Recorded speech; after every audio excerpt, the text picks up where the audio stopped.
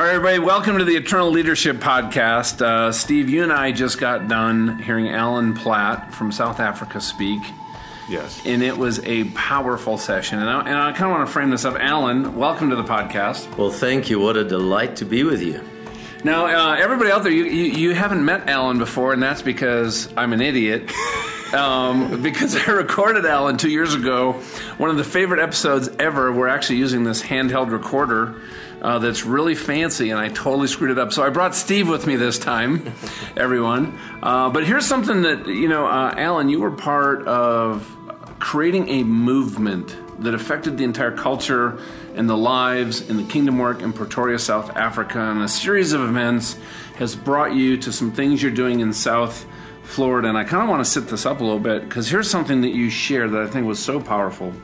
So everybody out there listening, wherever you are in the world, whatever's in your heart, imagine this. What if you personally could connect better to understand who God is? A.W. Tozer says one of the most important questions we can ask of a man is their understanding of God. And for me, that changed radically at my accident, understanding God as a loving father and a friend. I never understood him in that context before, Alan.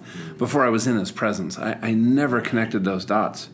And then how do we take that out into the world, right? To love God with all our heart, but also to love others. What does that even look like in a way that we can impact the world? And then you talked about the church, really from this context of our faith community. And there's so many different denominations from everybody listening. I mean, I think there's 33,000 Christian denominations. But imagine if our faith community was part of mobilizing, creating community, mobilizing you individually, and then engaging you, and then modeling what you should be doing outside of the church, outside of the walls of the church. So not just on Sunday, but Monday through Friday. Right. And what we could do as a community to solve all the world's problems. Like, I'm here in America, and, we're in the middle of the political season, and we see all this stuff on the headlines and all this stuff globally and all this stuff, and a lot of people are getting stressed. And you know what? God's up there looking right now going, I got this. He's smiling because he's got a plan. Now, let's connect all of that with a passion and a vision to what we could possibly do to collaborate with the communities, the cities that we have, things that are passionate on our heart, and actually do some things that we can then go celebrate. And you shared this amazing framework that, I am just so energized right now, because this is what I believe. I believe I have a small part to play in something in what you described. And it's the reason that God saved my life back at the accident years ago. I don't know what it looks like, and I love that you talked about just taking some small steps into whatever this might be. But with that, Alan, just thank you for all you and your wife are doing. Your wife is here, and I'd love for you to just share what's on your heart, because, man, this kind of transformational leadership just pours out of you.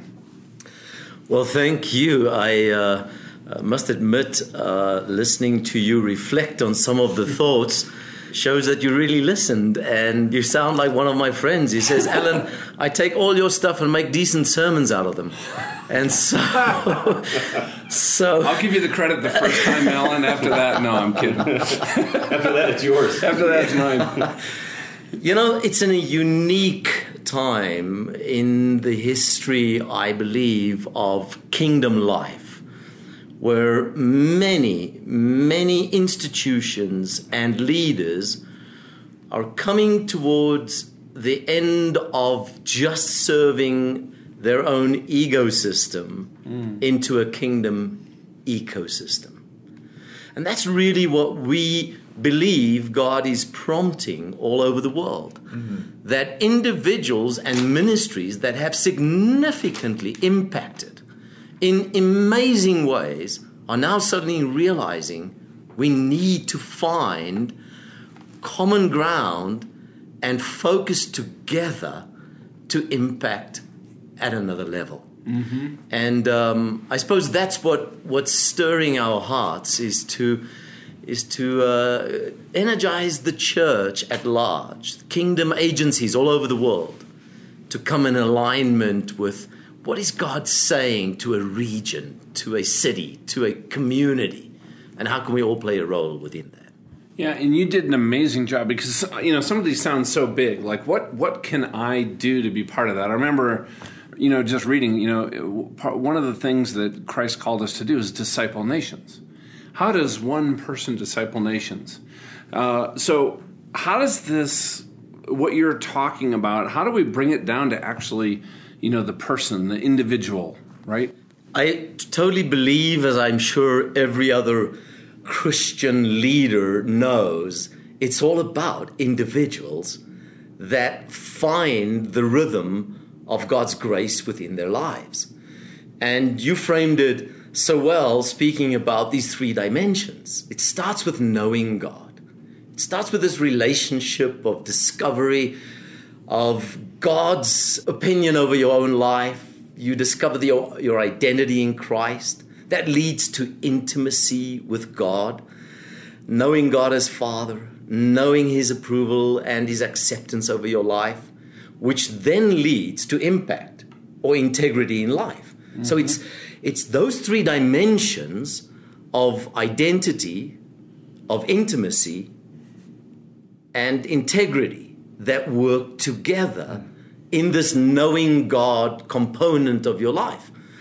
But once that happens in your life, you have to come to the place where you realize God's not just working in me, He wants to work through me. And that takes you to the next dimension that we would just frame as loving people, where you start recognizing that God wants to use you to touch other people's lives. And in that context, you have to grow in terms of an understanding of the compassion, the love of God for the people, and recognizing love as a value statement. That when you value something, it evokes positive emotions. When you devalue something, it brings negative emotions. And in essence, love is a value statement. And God loves the world, and He values the world. And when you've done it to the least of them, Jesus says, you've done it to me. And so that motivation of compassion, at the same time recognizing calling on your life, knowing that God has purposed you and called you and wants to use you. And then contribution. He has entrusted things to you. You're a steward of something. And once you get those three dimensions in sync in your life in terms of compassion and calling and contribution, you start living beyond yourself. But then you discover that God has an agenda with the world. And now you ask the question, how can I impact my world? And that leads you to understand a worldview of Christ being Lord of all. That you recognize your everyday life needs to be connected to your faith. So Sunday's faith must be connected to Monday's work. So the workplace becomes a place that is sacred, that is a place of ministry, a place of spiritual engagement. So those two concepts for many people are separate, right? They're separate and even not equal. Right. So what does it look like, do you think, for people listening right now to actually take those and weave those back together the way that they were designed to be? I suppose one of the biggest challenges is that we have been deeply influenced with a dualistic mindset. Mm-hmm. The spiritual and the natural we've seen as two different worlds. And so the problem has been for many people to deeply understand that what I do every day is actually deeply spiritual. It's part of my expression of life in Christ Jesus.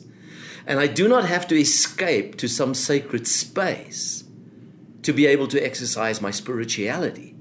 I can exercise my spirituality in the midst of Babylon. That's the lesson the people of Jerusalem learned when they were taken out as exiles. And here they are praying, Lord, take us away here. We want to go back to Jerusalem. And the Babylonians say, would you sing us a song? You know, you guys sing such nice songs. And they say, how can we sing a song in a strange land? They were saying we can't exercise our faith and our spirituality here in Babylon. We need to go back to Jerusalem. That's how many Christians view their engagement. They see that spiritual things can only transpire within spiritual so-called spaces. Whereas every space is where God now wants them to exercise their spirituality. This is a big component to really see transformation happen in communities. Christians that get it, that they represent the kingdom of God in the midst of Babylon. So those people listening who are sitting in a cubicle and feel like that cubicle really represents their exile to Babylon. Right. You also spoke about the sacredness of work. So those folks that are like, okay, I'm trying to kind of figure out what that looks like for me personally here at my work, right? Whether I'm a doctor, a lawyer, a plumber, a coach, whatever it happens to be. How do you help people see those really kind of come together, start singing? Well, it starts, I think, by recognizing that ministry, the concept of ministry, is not just something that is located within the activity of a local church program. Of course, it finds its expression there too. But ministry is much broader than that. And so to understand that by being a faithful and a fruitful presence for the kingdom of God in your workplace, in that cubicle, is part of ministry. And once you start understanding that, you approach the everyday life in a different way. Because now suddenly I realize being a faithful presence means that I now bring the aroma of Christ into this work environment. So I represent the kingdom of God in that space. And I need to enter that space by trusting that I will grow and develop in such a way that I can represent the love and the joy and the peace and the grace of God within that context. You see, it's not helpful if I enter my cubicle to share 3 scriptures, but I am the most difficult person in the office to work with. It's not helpful. And so it's actually, if you're the most difficult person and you share scriptures, that's going to make it worse. That's exactly what happens. Yeah. And so we need to help our people to get to the place where they understand they're not escaping into a place that just generates income for them to survive. They're going to a place of ministry. And they must ask, how can I become this faithful presence of God within this space? And even a fruitful presence. Because the fruitful presence asks, how can I change that which is broken, that which is damaged in this environment that I'm in? How can I play a role to make it better? How can I bring the kingdom of God into this space? It just makes so much sense how you've laid that out, right? If I understand...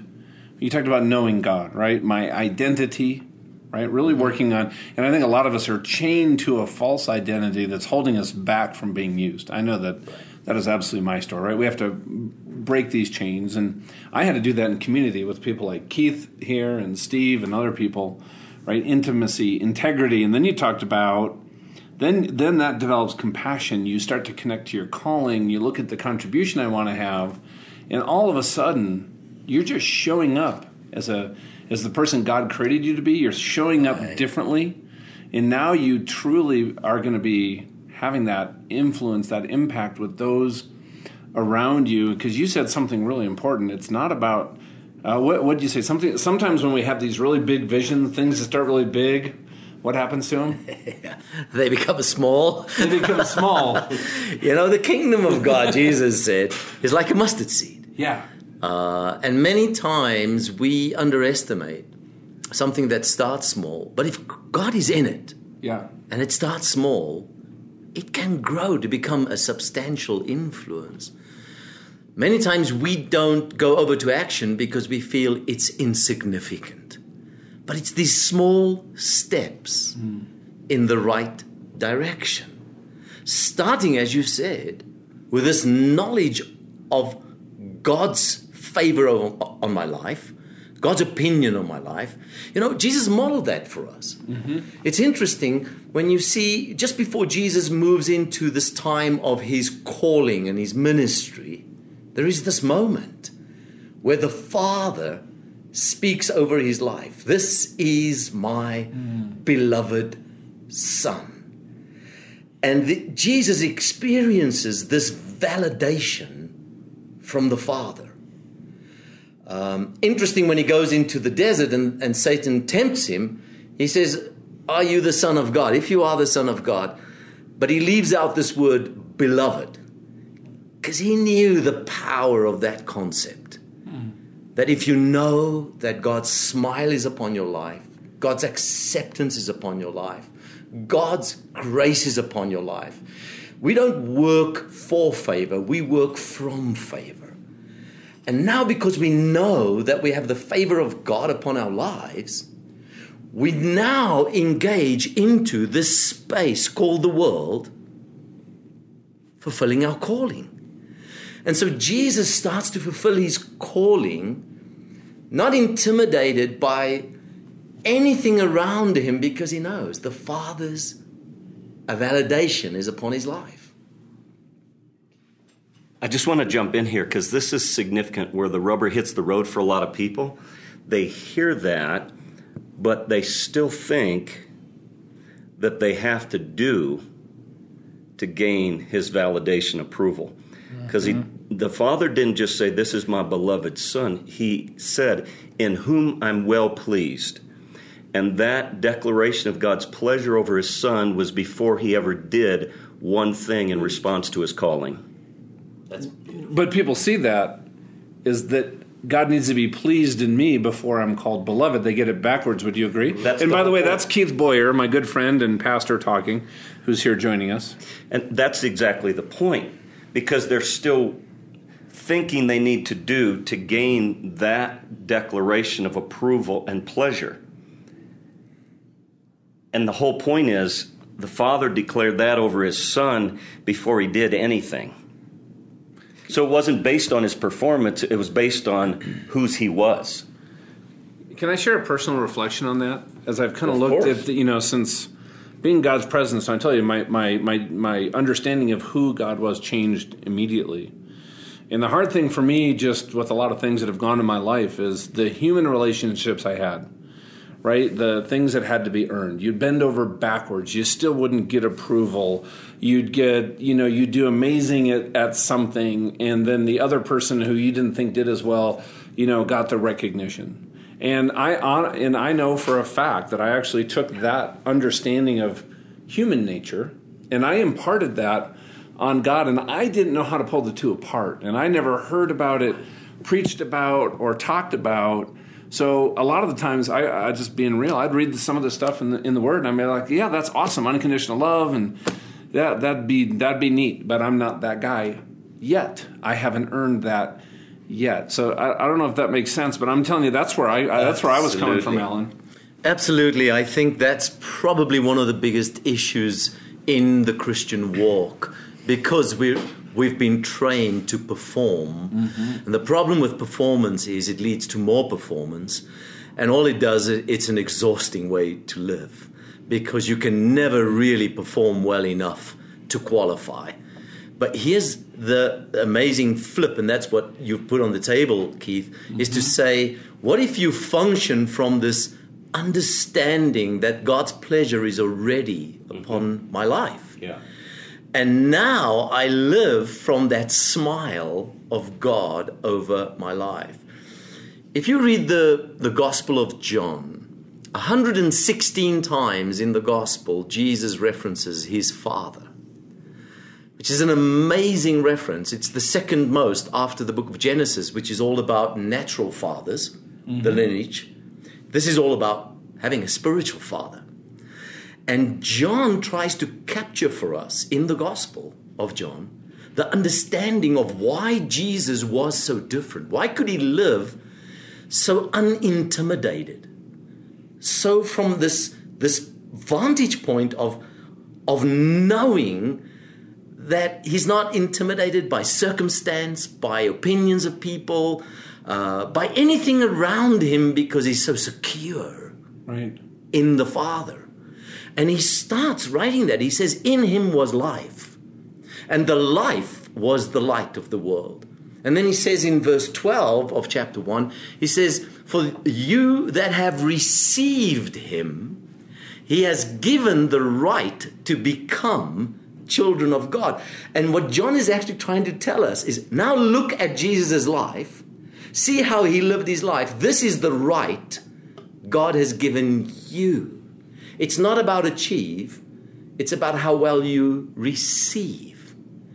If you receive that which Christ has given you, you have the right to be a child of God. And that same validation that the Father gave over Jesus' life, this is my beloved Son in whom I'm well pleased, is exactly the same reference that we live from. And the rest of John, you can go read it. Jesus consistently just says, the Father loves me. The Father loves the Son. I and the Father are one. I do nothing but that which I see the Father does. Everything is related to this relational engagement with the Father. And so, John, when you started this podcast speaking about the importance of this intimacy with the Father, that is so key. If we talk about transformation, it is fundamental to this understanding. And if we don't understand that, we will enter transformation with a performance mentality, trying to once again go do stuff for God, instead of just living from this incredible relationship with the Father. Yeah, I mean, you think of, that we do things to try to get known versus, that's doing that work from that place of for favor, right? But if we do it at the place from favor, we're doing work to let God be known. Does that make sense? Oh, absolutely. I was just saying yesterday as I preached at 3D Church, Keith's the pastor there, I said, I wonder if Jesus would have had a Twitter account. Because, I mean, if anybody could have had some killer shots and things to communicate, it would have been Jesus, isn't it? I mean, just think, taking a selfie. Here I am walking on the water, Hashtag. Who needs a boat? Or here I am with Elijah and, hanging with the boys. It's like Jesus had some moments he could share. Yeah. But that was never the issue for him. Mm-hmm. And he's constantly trying to say, see the Father. See the heart of the Father. Recognize this is what I've come to open up for you to enjoy. It's the heart of the Father. The Father bringing the family together again. And you're part of that. I think it's important to understand that this is foundational to the fruit of the ministry that Alan has given leadership to for the past few decades.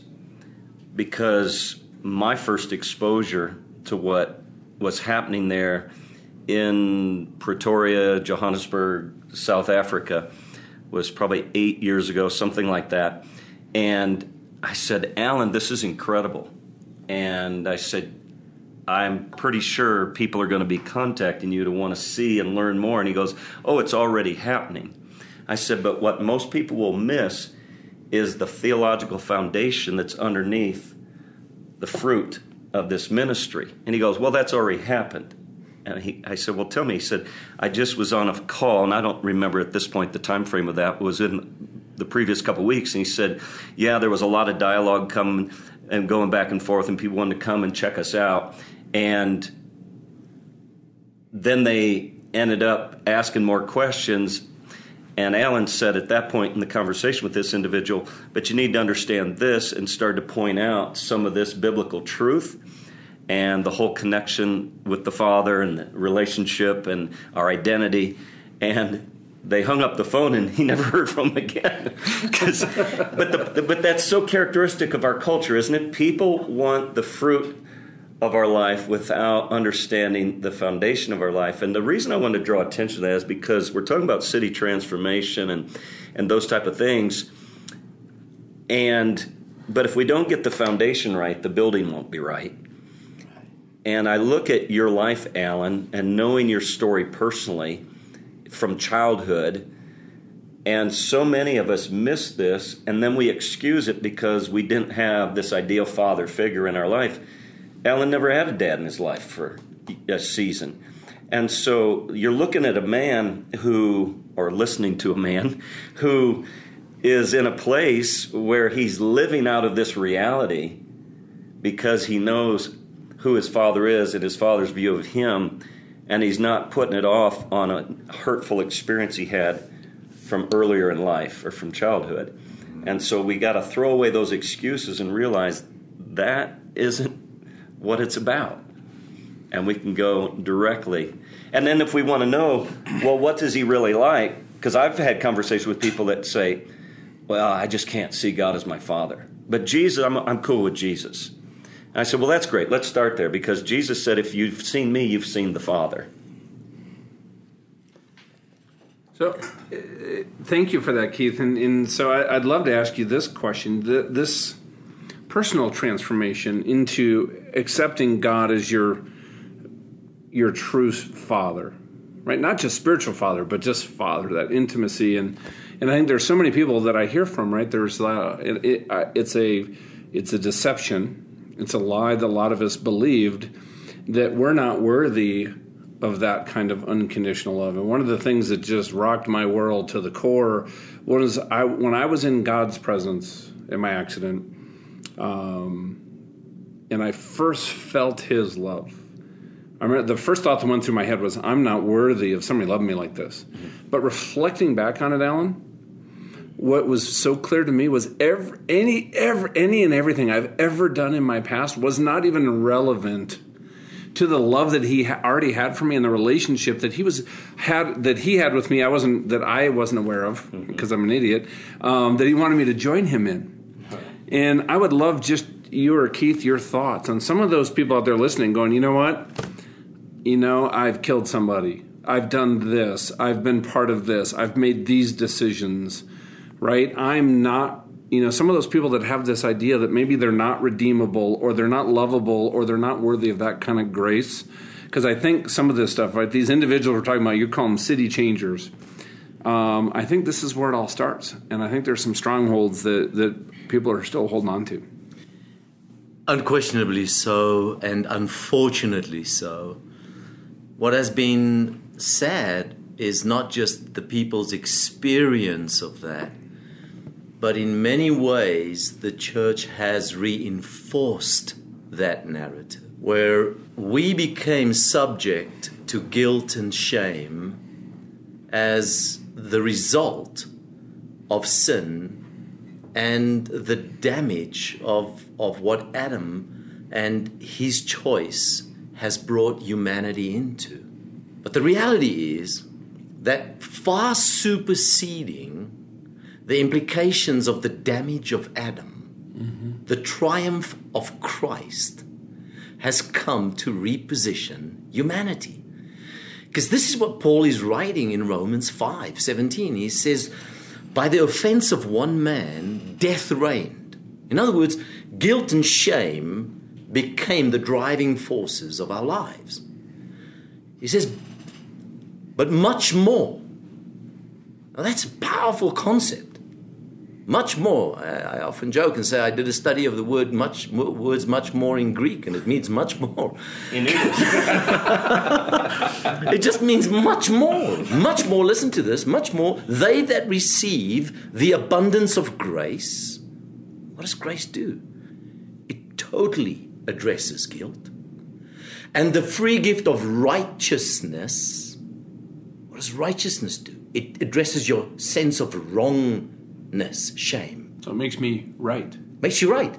You see, shame is not the result of having done something wrong. Shame is a feeling of wrongness. Yeah. I am bad. I am rotten. I'm not good enough. Righteousness comes to give you a new identity. And so what happens many times in the church is we preach grace. People come to be forgiven, but they never come to the place of being transformed into the understanding of who they truly are in righteousness. So they continue to see themselves as the result of Adam's sin. You see, identity precedes activity. The way you perceive yourself is the way you live. Absolutely. And if you have the wrong picture of who you are, it's going to determine how you engage life. And we want to prove that identity that we have of ourselves to be true. Because it's hard for us. So we make decisions and do things, even if they're self-destructive, to prove this image to be true, even if it's a false image. There's lies that we've let into that identity that we've accepted to be truth. And that has been you talk about the word transformation, right? That means permanent change. Mm-hmm. Yeah. And that has absolutely been what has been transformative for me through this process, is God taking some of the stuff going, you've believed this your whole life. That's not of me. And we need to rip this out. And it's not going to feel comfortable, because now all of a sudden I'm out of my box, because this isn't how I've shown up before or acted or made decisions or reacted in the past. And this doesn't feel comfortable. And doing this in community for me was absolutely essential for success. But that's key, doing it in community, because there's two things I want to say. In the world of brain science, what they realize is that what we focus on is what we move toward and become like. Yep. And so if our focus when we're struggling is, well, I'm this whatever, and you fill in that blank, I'm this, failure, I'm this alcoholic, I'm this drug addict, I'm this whatever, you fill in that blank, and then when you're wrestling with it, that becomes your focus, and you'll become preoccupied with it, and it drives you deeper into it, because we move toward what we focus on. In fact, there was a true story of, the highway between basically Phoenix and L.A. runs pretty fast in different places, and there was a guy that was losing control of, I think he was in a Maserati or something, and it was screaming, and the whole time his, oh my gosh, and about whatever it is, 180 feet apart are these big, massive utility poles, and he's thinking, don't hit the pole, don't hit the pole, and the pole's 2 feet, but he's got 180 feet in between each of those 2 feet poles. Guess what he hit? The pole, because that's what he focused on. So we move toward that which we focus on, and then we become like that. And so that's the one thing that I think is massively important, is if we're moving forward in transformation, is what we choose to focus in on. The second thing is what you said is huge, John, and that is that you experience this in community. And everything that Alan keeps pointing us back to is the Father's love, the Father's love, the love of the Father, the love of the Father. And yet, how much of that can be experienced in a vacuum or osmosis? It's usually experienced in the context of human relationship. And that was Paul's second prayer in the Ephesians, where he said, I kneel before the Father, from the whole family in heaven and earth derives its name. And I pray that out of his glorious riches you'd be strengthened with power by his strength and might in your innermost being, and that together with all the saints you'd come to grasp how wide, how long, how high, and how deep the love of Christ really is. I don't know as though we can truly experience experientially that liberating love of God outside of authentic community. And that's the power of church done right. Mm-hmm. And so if you think there's two things the enemy has gone after to distort, it's the image of the Father and the reality of what he wants from a healthy church. Both of you just, as we talked about this with community, you referenced church, okay? And I have some strong opinions on maybe, as you said, right, church done right and church maybe not done so right. Yeah. Right? Some are gooder than others. How's that? So I would love for you, Alan, when we're talking about church, right, how do you define that? What does that mean to you? Well, we're talking about a community of faith. Okay. And I would much rather talk about healthy church than necessarily church done right, because a healthy environment is conducive for life to flourish. Because you'll never get a perfect church. because it's People are involved. And so, we'll never, and I think part of the problem many times is we want to get the church in a model of perfection and not necessarily of health.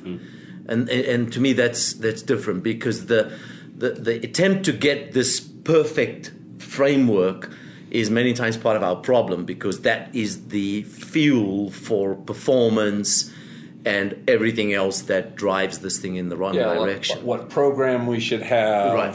When do we meet, Right. So healthy community obviously implies sharing of life together, but it also, I think, the evidence of health in church is manifested in its missional intentionality. When it starts to recognize that we are called to be an influence within the context of our world, and that this is not something that is an end in itself. The program itself is not the final framework, but that the church is the agency through which God wants to affect the world and its our communities. And if we don't get missionally minded within church, we find ourselves gravitating to just a framework of social engagement, and never really start to open the conversation. How could we affect our world, bringing faith, love, and hope to our communities? Because that's what we do. That's what the church does to the world. We are the purveyors of faith, of love, and of hope. In essence, what we're saying is we take responsibility for the lostness, the pain, and the brokenness of our community. And we ask that question then, how could we collectively do more than we could have done on our own? That's why we are coming into a healthy community, so that through this healthy community, we can posture ourselves in a way to be an influence and bring faith and love and hope to our community.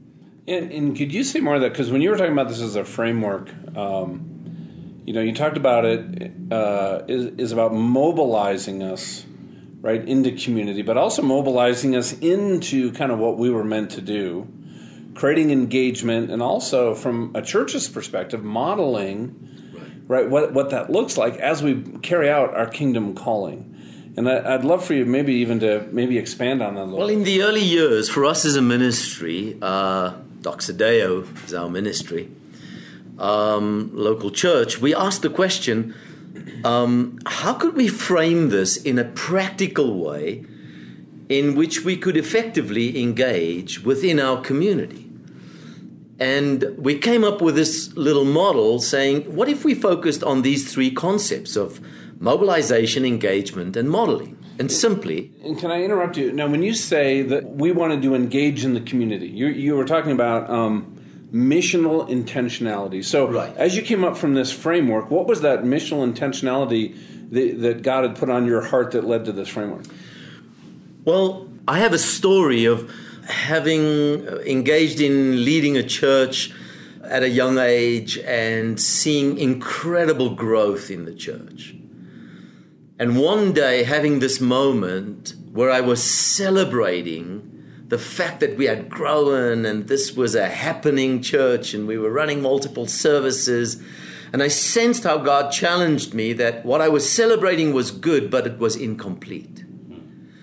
And that I'm just celebrating people coming to church, whereas God's intent is that I would equip them and send them from the church. And so this was a very distinct moment in our journey where we were deeply challenged to rethink, are we really being complete as a church?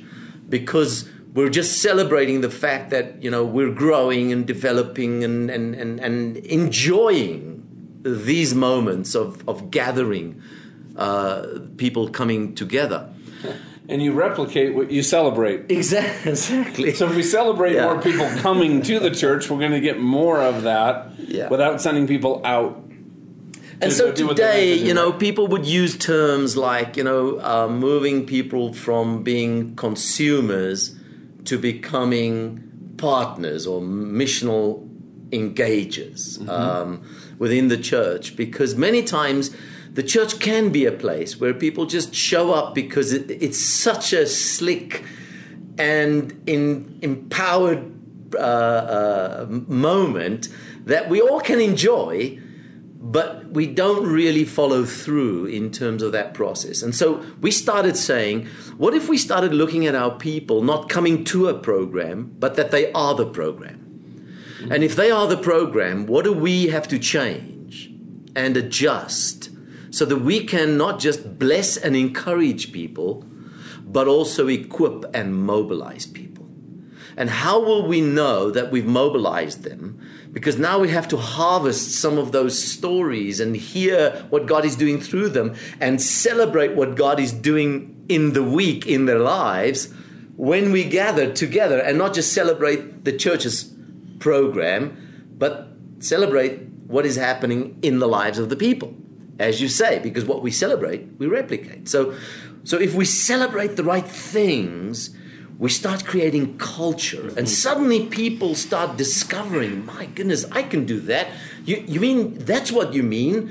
Wow, it was that conversation, and it was this engagement, and this happened at that person's work. And so now we start framing it for our people to understand how to connect Sunday's faith with Monday's work.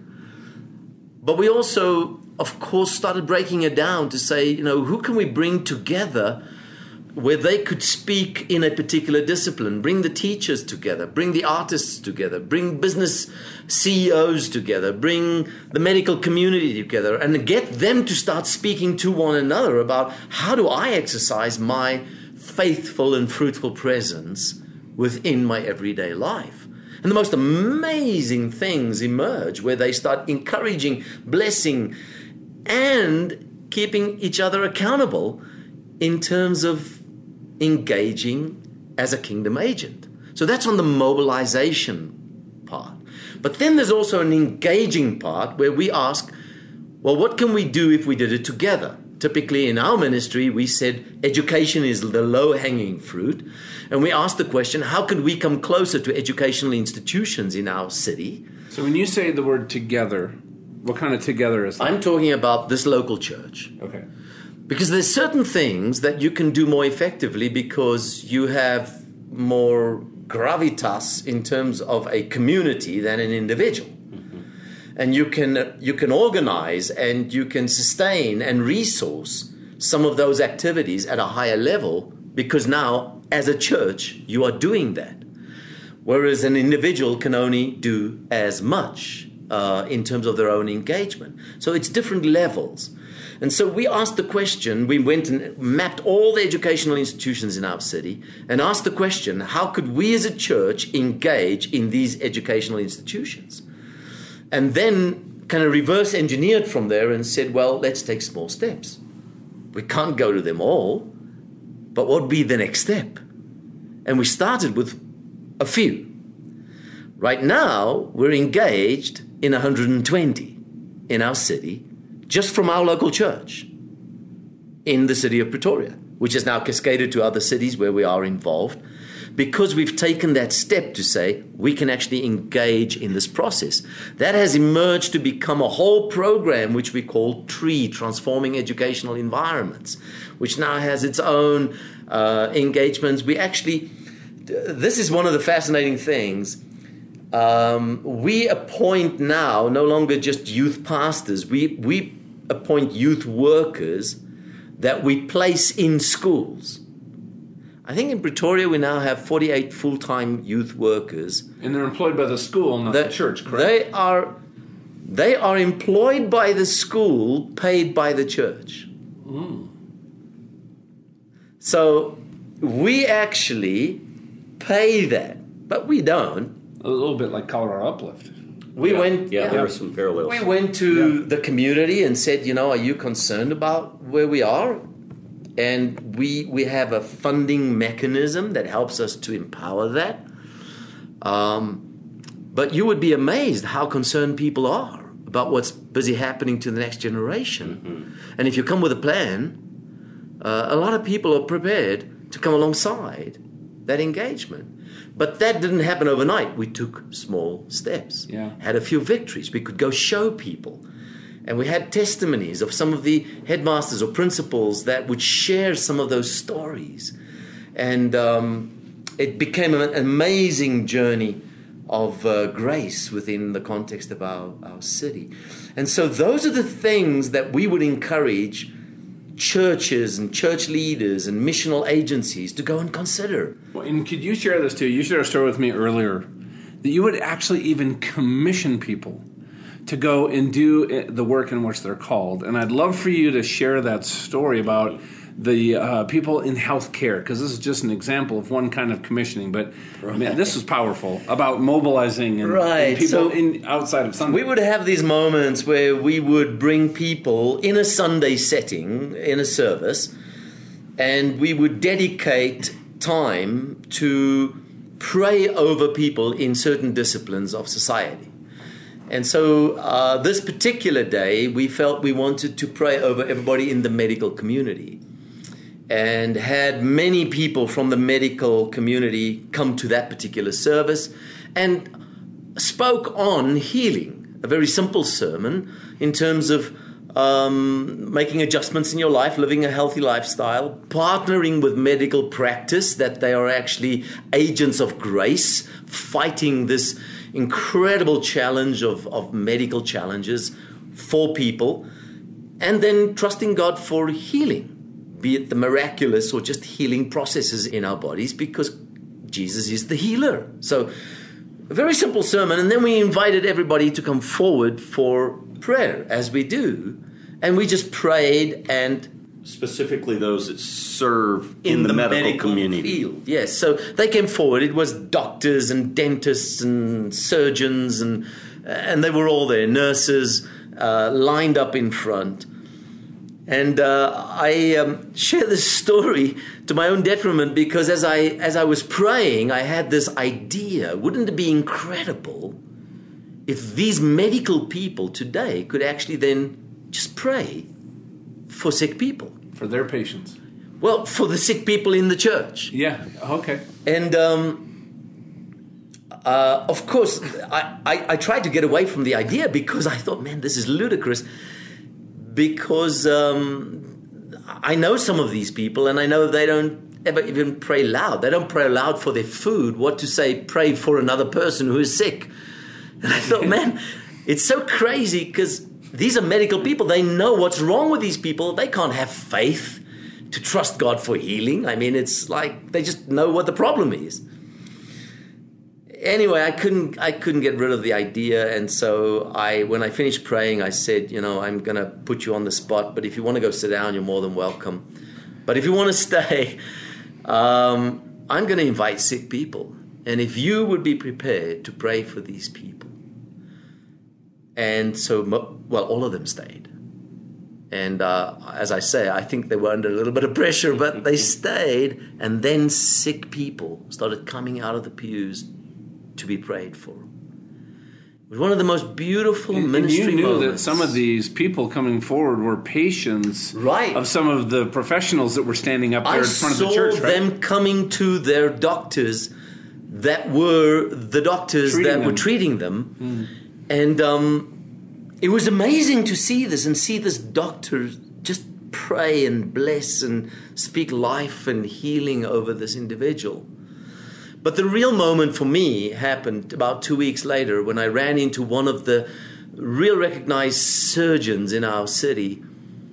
And he stopped me, and when he started speaking to me, he was tearing up and saying, "Alan," he said, "something happened in my life. Something shifted when you asked us to pray for the people that Sunday." He said, "I was praying for people, He says, and something shifted so deeply in my life. I'm finding myself now looking at people in a different way. I'm looking at them asking, God, how can you intervene? How can you be present? And I'm finding myself wanting to pray for my patients. And it was like something catalytic has happened in his life. What did that say to you? Well, I realized as a leader, I needed to trust God to create more catalytic moments. Because I was sharing a lot of this information, but I wasn't creating enough moments. And so these dedication or mobilization or commissioning moments have become very special for us. To commission people, send them, and trust that that moment really is more than just a recognition moment, but a spiritual empowering moment in people's lives, where we pray over them to go into the marketplace, to go and make a difference. I think there's a significant principle that is a common thread here, because what's true for the individual is also true for the church. And again, I highlight two things. One, what we focus on is what we move toward and become like. And that just, in principle, it's just true. But the other principle that's really true is that once you know who God made you to be, you'll know what God made you to do. And that's not only true for the individual, it's also true for the church. And the church, I think, needs to revisit, who did God make the church to be? Because once leaders understand who God made the church to be, they'll know what he made the church to do. Yeah, and you said earlier, right, if God is in it, do not underestimate what could happen. And here's how I view it: as you, and the awareness, the learning that God brought to you in that moment was your ability to see in somebody else who might not have that belief or that hope, that they actually could be that catalyst in the life of others. Right? And so when you have that belief that me, John, Steve, Keith, right, have that ability to actually be a catalyst in that sphere that's around us that just almost feels dead to me, or just hollow, or like, how does this ever change? But one person with that belief, and then God pouring into that's these little steps, when strung together, create exponential awakenings, movements, revivals, transformation of cities, and discipling of nations. But it starts with maybe one person having a little bit more belief in somebody else than they have in themselves. We coined the phrase "city changes." Initially, we thought it's a catchy idea to help our people to understand. For individuals, For correct? individuals. Later, we recognized the profoundness of that statement over people's lives. We've actually gone so far as to say, you can't really join our church, but you can become a partner of a dream where you become a city changer. And that's our commitment to you, is we are committing. If you want to partner with us, we'll commit to empower you as much as we can to become a city changer. John, I cannot tell you just that simple shift of communication, how powerful that has been to reposition people, to rethink. You know what it does for me when I hear it? It creates ownership. Exactly. It's not a church I attend. It's a place that I go that I'm actually a part of, because it's like this symbiotic, right? Yes. But I own my part in the church, but I also own what you've entrusted me, that you've empowered me to go do. That's exactly. And you're also not looking back to me going, hey, John, did you do X, Y, and Z? You're not looking at my outcome, my results, right? It's not for favor.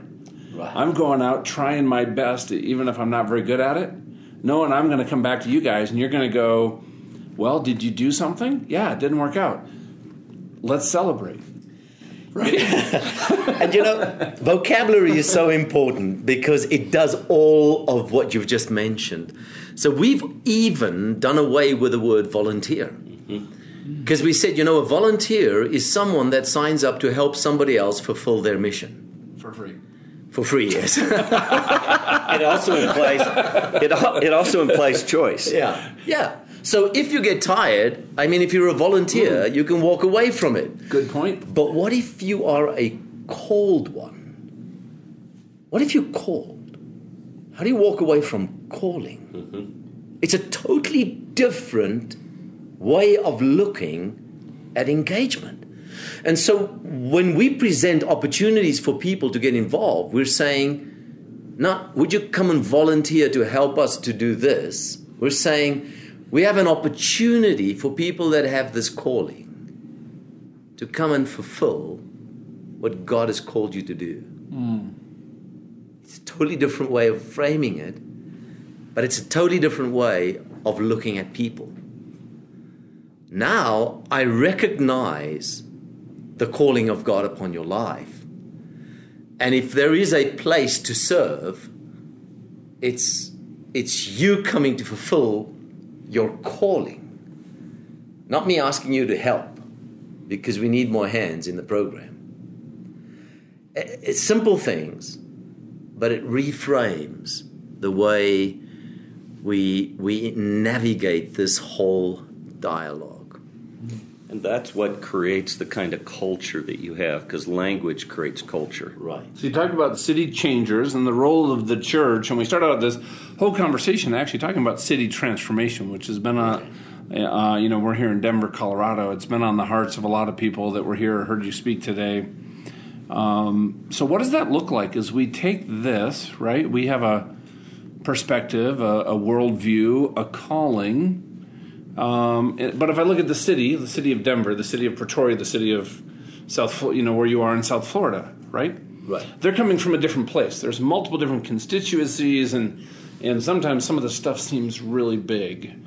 And you were able to take this and move it and kind of overlay it on top of the city as kind of the third leg of this stool. I'd love for you to share for that, what that looks like. Well, really, it is these three dimensions. It's the individual that needs a discipleship process to be engaged, to become the city changer. It's the church that needs to reframe itself to become more missional. And then it enters into the city. Now, when you enter into the city, you move from your own ecosystem, which is not bad.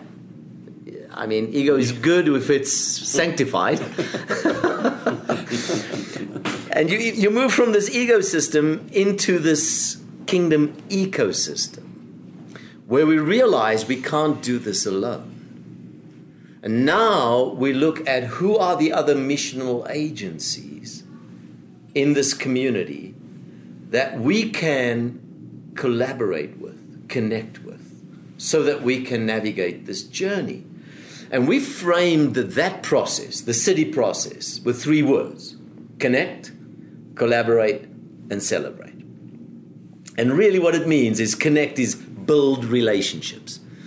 And so we encourage people, leaders specifically of churches or people that are part of the kingdom expression within the context of a city, and we say, would you be prepared to tithe 10% of your time to the city? Outside of just looking after what you are stewarding, your ministry or your kingdom agency or your business or whatever you're doing, could you sow 10% of your time to be part of a bigger conversation, building relationships? And it starts by just connecting, sharing life together.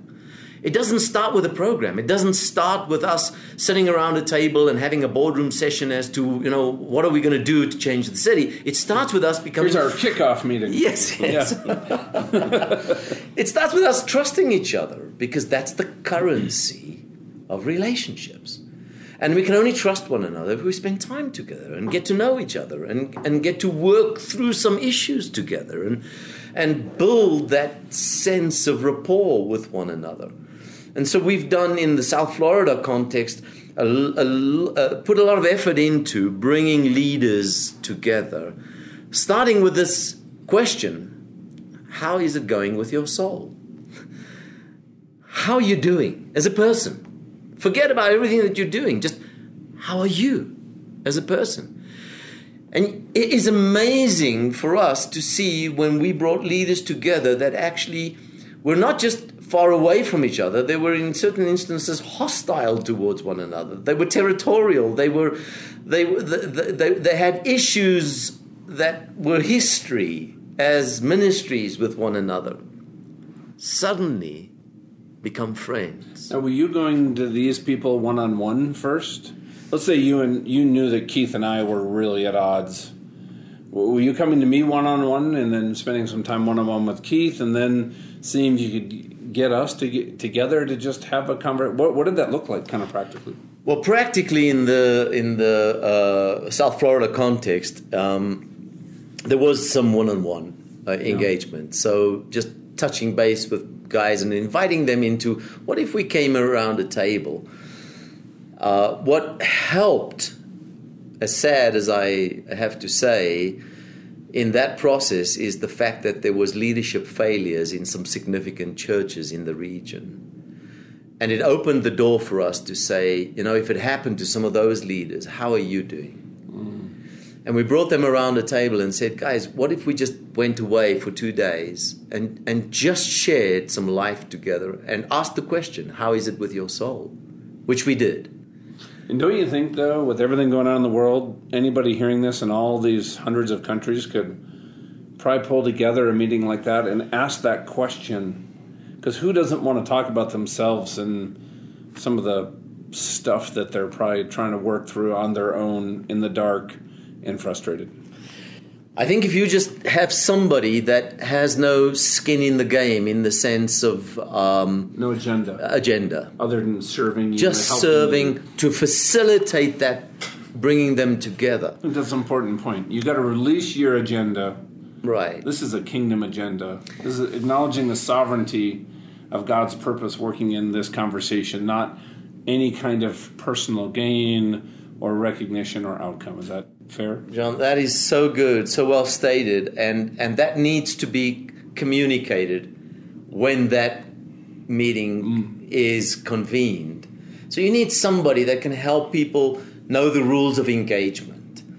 And bringing those leaders together, one of the most difficult thing is for them not to feel that they have to represent their ministry or present their ministry or somehow posture their ministry in that space. And you have to help them to ease and just become comfortable in a conversation. And that doesn't just happen. It takes time. So, it's interesting in an environment like that.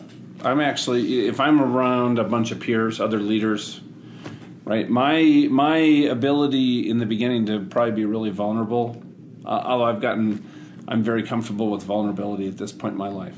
But in the past, I'd be very uncomfortable maybe sharing some failures or thoughts that I'm having or that I didn't do well. How did you facilitate where people could get to a place of really kind of some extreme vulnerability? Because that's where real relationship happens. So in the public setting where we have about 12 leaders together, nobody puts up their hand, even up to now, to say, hey, I'm running with other women, or, I'm smoking pot, or I'm gambling, or I'm whatever. That's just not going to happen there. But what it does do is, hey, guys, I'm taking strain. I feel challenged, I'm overwhelmed. Those kind of conversations. I'm getting burned out. Were the easier ones to navigate. But we knew that it would be helpful that they could have a third safe space. And so in this journey, we have created that. We've actually identified an individual that is now giving a portion of their time to say to the people in the rank and file leadership of our region, listen, if you need to talk to anybody, here is a trusted individual, and we are encouraging you. Would you take time? Go sit with them. Go process. Go navigate them. And they are doing that, which is quite amazing. I don't even know what the dialogue is. All I know is leaders are going and making appointments with this leader, seasoned leader in the region that has now become a fathering figure to which people are going to. That's got to be powerful. A third safe space needs to be created. So what I'm hearing is let the conversation go where the group is comfortable. Don't force it. Yeah. You're going to develop deeper relationship, more trust. Right. Somebody might come up to you and say, there's some things I really need to talk to, but I'm still not comfortable sharing it with you. And you have somebody that's now become almost this patriarch. Right, that's now stepped into this role. But through that... to be honest, John, in the public setting, it sometimes causes more discomfort when people are over vulnerable in that space. And maybe vulnerable is not the right word, but when they bring things to the table... Too transparent. Yeah, that is unnecessary and that group cannot necessarily help them with. They need another space to do that. But what this does is it opens conversation and we become friends. And wow, I didn't know you're also struggling with that. And, I promise I'm going to pray for you. And they do. And that just creates culture of care. And so we're calling this the continuum of care, where we're creating cohorts. We're actually running 12 leaders at a time, bringing them into this space and taking them over a 9-month period, coming together for a half a day a month in a 9-month period, addressing certain issues in terms of just resilience, family, relationships, some of the things they struggle with, and just opening up that conversation to leaders. So we're running cohorts through that process, but at the same time, we're facilitating this continuum of care. Now, something, because we're going to have to wrap up soon, but something you said that I'd like to kind of end with. You said that we are called to bring faith, to bring hope, and to bring love. And you were talking about, in the context of the city, when we're talking about collaborating, right, finding those overlaps where we can provide solutions to a secular entity, a government that's maybe not even welcoming to people of faith, that actually doesn't even matter if you're actually helping them solve a problem that's really a problem for them. Wouldn't you agree? Absolutely. Well, this grid is a very simple grid, and I think it's a very biblical grid. Yeah. Because this is what we really do, right? Yeah. These are the mechanisms we engage our world with faith, hope, and love. Yeah. And we've framed that around 3 questions, saying, could we ask the question, if we had to do something together, what can we change in terms of the lostness of our city? What can we do in terms of the pain of our city? And what can we do in terms of the brokenness of our city? And these 3 things align to these 3 concepts of faith, of love, and of hope. So we come with faith, we come with love, and we come with hope into the lostness, the pain, and the brokenness. And one of the things we're encouraging unity movements to consider is not just to immediately engage in shared activity, but rather to find shared outcomes. That's powerful. So if we could find a goal that we're moving towards, we can all go back to our different constituencies and approach that in the way that we are comfortable. So when we talk about lostness in a region, and in South Florida, we've recognized it, according to the Barna research, that it is 3% is committed Christ followers in that region. And so that the church unity movement, which is called Church United, has now decided, why can't we double that in 5 years? Let's make that our goal. And now everybody's gone back and said, so how can we do that? And now there's collaboration. Some guys are coming together and say, why don't we bring in the Alpha program and work together in presenting Alpha courses in this engagement? And then some of the other guys that have a far more direct approach to evangelism would say, no, we want to have an outreach process and we're going to do this. But what's happening now? Everybody is doing it the way they feel comfortable. Yeah. But we're all moving in the same direction. Now we're bringing alignment within unity movements for missional outcomes. Also with the pain, we said, let's break our Broward County up into 5 regions, and you come together and ask, what is the immediate pain in this region? What can we change if we did it together? Some guys chose homelessness, others chose orphan care, others chose the engaging of people that are elderly and lonely because of the Florida context. Human trafficking. Whatever, right? And so they rallied around that because that was the line of sight engagement for them. And then we came to brokenness, and we said, what's broken in our society? If we look at South Florida, what's broken? And it was very clear that the area of low-hanging fruit that is fundamentally needing help is education.